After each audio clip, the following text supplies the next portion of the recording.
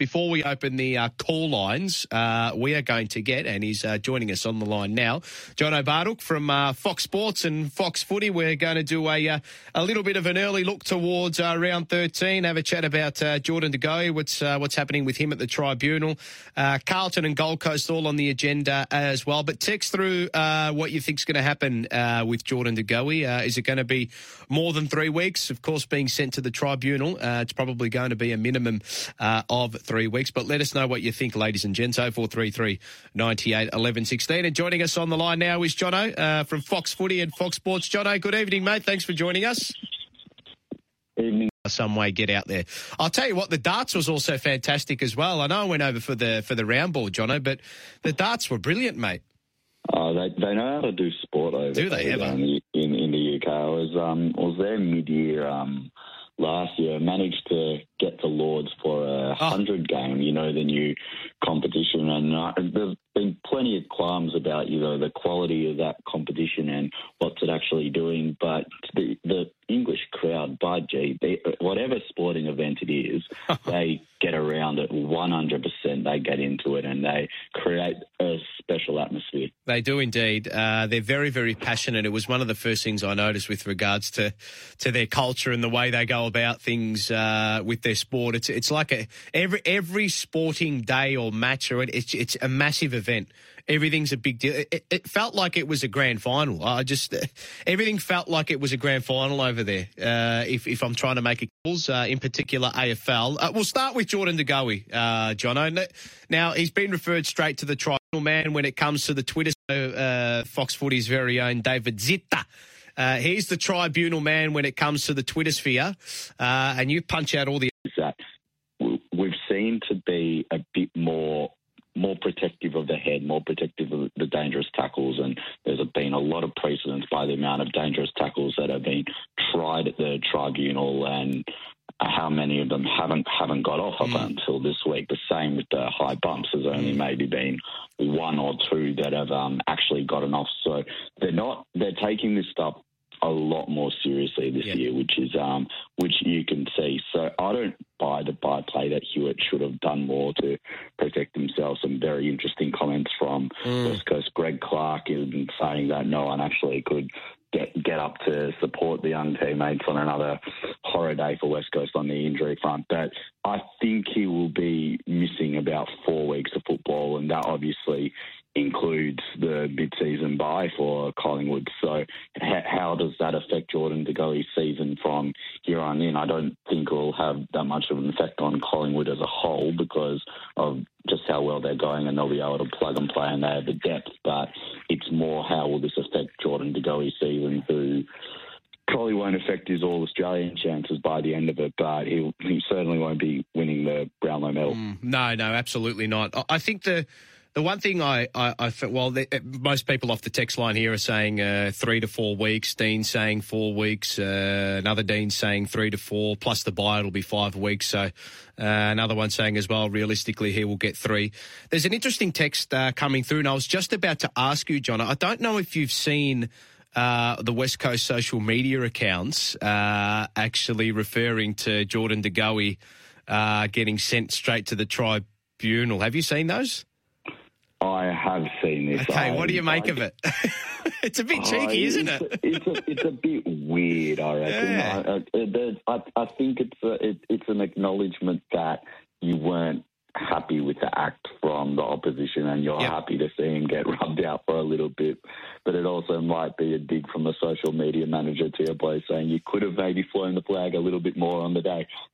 Actually, yeah, it could be the other way too. Could be like, well, you've left us out to dry all year, team. So we're gonna probably leave one on you too. So yeah, very, very intriguing times with all the social media stuff. But no, I think he will get the 3 to 4 weeks. But who knows? It could be more. It could even be appealed, and he might get less. You just never know with these things at the moment. But I think what you said with regard to the AFL taking the concussion and head injuries far more seriously is what I think has set the precedence and what has set us up for these type of moments with regards to bumps and clashes. Now, speaking of bumps, and there have been plenty of bumps along the way for Carlton this season. Now, I did get a text in last night, and it was only one text saying, "Oh, we speak about Carlton," and it lines. Love to every club. We give love to every club here on the SEN Airwaves. It just so happens that when we open up the talkback lines, all the Carlton supporters ring through, Jono, and it's probably no wonder why, given the form that they've been in over the last month and a half. What is going on at Carlton in your eyes, sir? Having SEN and all the other networks had some content come out with all the snippets of all the Carlton supporters ringing up. But I think, literally and figuratively, there's been so much said about Carlton. I think the best way to describe it is they're a team in quicksand. They're figuratively, their brains are scrambled, they're fried, they're low on confidence, and literally they're in quicksand. Teams know exactly what they're going to do, and they're so easy to play against them, and it's all led to a big pile of everything going wrong, and the pressure is on absolutely everyone, from the board to the football manager to the CEO to the captain to the playing list, and to the supporters. So. even the supporters they're as feeling well. The pressure. Well, 100%, and it's tough. It's risky business, and you even just look at the football today. If you're a Carlton supporter, you'd be absolutely tearing your hair out to see the two fantastic, free-flowing, high-scoring games. And even watching on Saturday as Hawthorn fought back against Port Adelaide, there were no chance of winning the game, but they still managed to get some flow into their game and kick a score up. And at least those games are watchable and palatable to be digested, whereas you watch a Carlton game at the moment and it's so impossible to watch. It's hard being a Carlton supporter, probably at the best of times, because there's a certain stigma attached to all of that. But I think for more so, if you're a Carlton supporter, you'd be tearing your hair out for just what's going wrong at the club, and where's the accountability. And everyone's calling for everyone to be accountable, and it's important. It's why you're a supporter of the club. It's you keep people accountable to do their jobs. But I think basically they need to find something within themselves to steel themselves up and just get a smile on about them. And I think this has been said a couple of times, and we might touch on this again when we look ahead to the next round. Yes. How many times can you get punched before you inevitably punch back? Spot on. It just looks like Carlton have taken so many punches over the past 4, 5, 6 weeks, and it's just, you'd be saying to them, and if you were a coach, you'd be saying to them, it's time to punch back. It's time to say, no, we're not going to stand for this. And while sitting in 14th place on the ladder now, it's going to take everything to possibly go right for them to make finals from here. But it's time to put a flag in the ground and punch back. Yep. Well, as the great John Kennedy Sr. once said, don't think, do something. Do something. I'll tell you who is doing something at the moment, Jono, the Gold Coast Suns. They're making a run for the 8, and there is every chance that they could get into the 8, just given the logjam of teams from maybe 5th all the way through to 11th or even 12th at the moment. They were pretty impressive against Adelaide. Really like their performances over the last 2 weeks against the Bulldogs and Adelaide, who look pretty decent opposition this season. Stewie Dew's got them going well at the moment. It's tough to ignore them. I like what they're doing. They're very impressive. They were very, very impressive on Saturday night. I did this game for Fox Sports. They were just led by their young stars. Noah Anderson, who's not in your mid-year All-Australian team.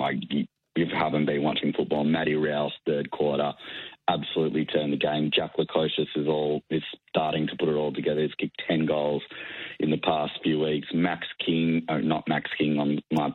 Ben King, Will Powell, Charlie Ballard's probably in the conversation for your third tall in the All-Australian team, and Bailey Humphrey, who's been the boy that's absolutely exploded on the scene over the past few weeks, is making a run at the Rising Star Award, signed that long-term contract. And if you're a Gold Coast Sun supporter, you're absolutely chomping at the bits, but the young talent that they've put together. So their young talent is leading them places, and I'm wrapped well from the front, contested in the centre bounce, just putting on a plate. One of those big, presence ruckman who can get around the ground. And then you also remember Tuke Miller's actually not playing at the moment, so he comes back into that side in the second half of the season and it makes them better. They're sitting, I don't know if you've seen the ladder, Paul, but they're in a wonderfully symmetrical position with 6 and 6, and I think equal amounts points for and equal amounts points against. So they've set up beautifully, and I think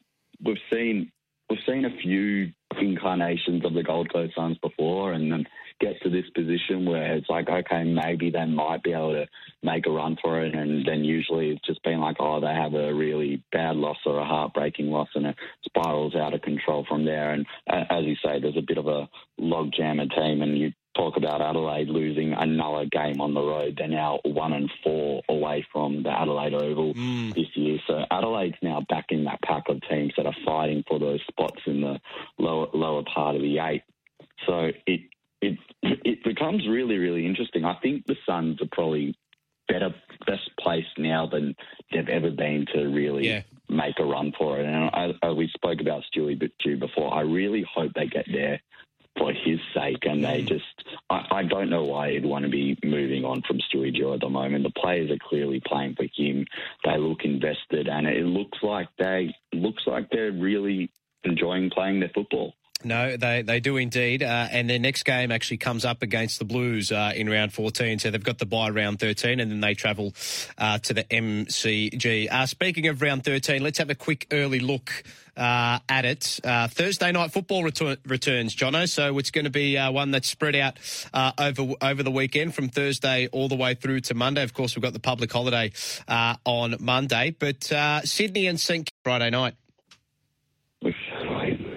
Thursday night game is it's a big game. It's a pride game up in Sydney as well. So it's a massive game for those two clubs. But you mentioned Gold Coast and Adelaide before being around that middle pack in the ladder, vying for a couple of spots. And Kilda looked like they're stuck in the top 8 by now. I think they're sitting 5th. They're starting to look a little bit shaky. Of course, obviously dropping that game to Hawthorn last week, which was a bit of a surprise to everyone. So I think St Kilda need this one a little bit more than Sydney to be able to right the ship. Sydney, although their record at home hasn't been great, they're going to start getting their players back, particularly their key defenders in the back half of the year. And I think it's more a wait and see at Sydney. I'm still expecting Sydney to come and be fighting when the whips are cracking later in the season, because it's just what Sydney does.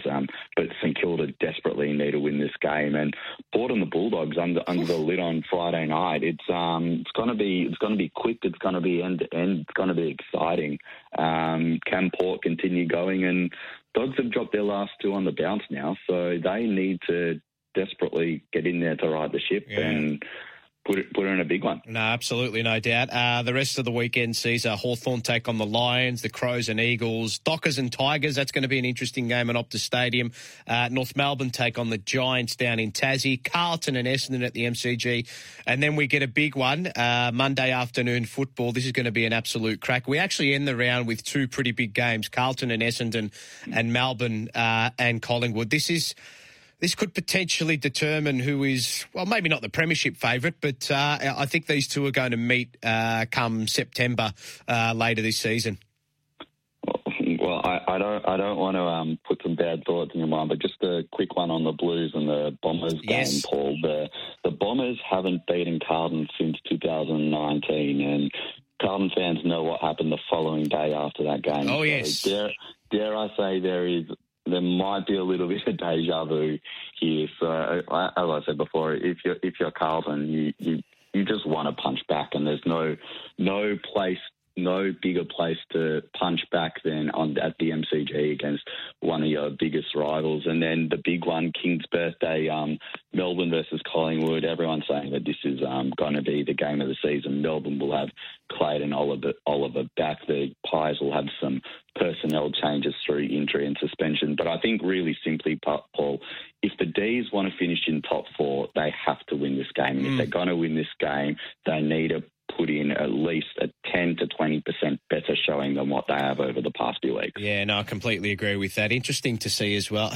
Both teams were not this weekend, so their absolute best against lesser opposition over the weekend, this weekend. So how you line that up, I'm not sure. Clayton Oliver back in is going to be enormous for the Demons, though, and they might be operating. Well, obviously they'll be operating, I think, a lot better in the midfield with him in there. He's arguably their best player. So that's going to be an absolute cracker Monday, June the 12th. But Jono, always a pleasure, never a chore with you, my friend. Where can we find all your handiwork, mate?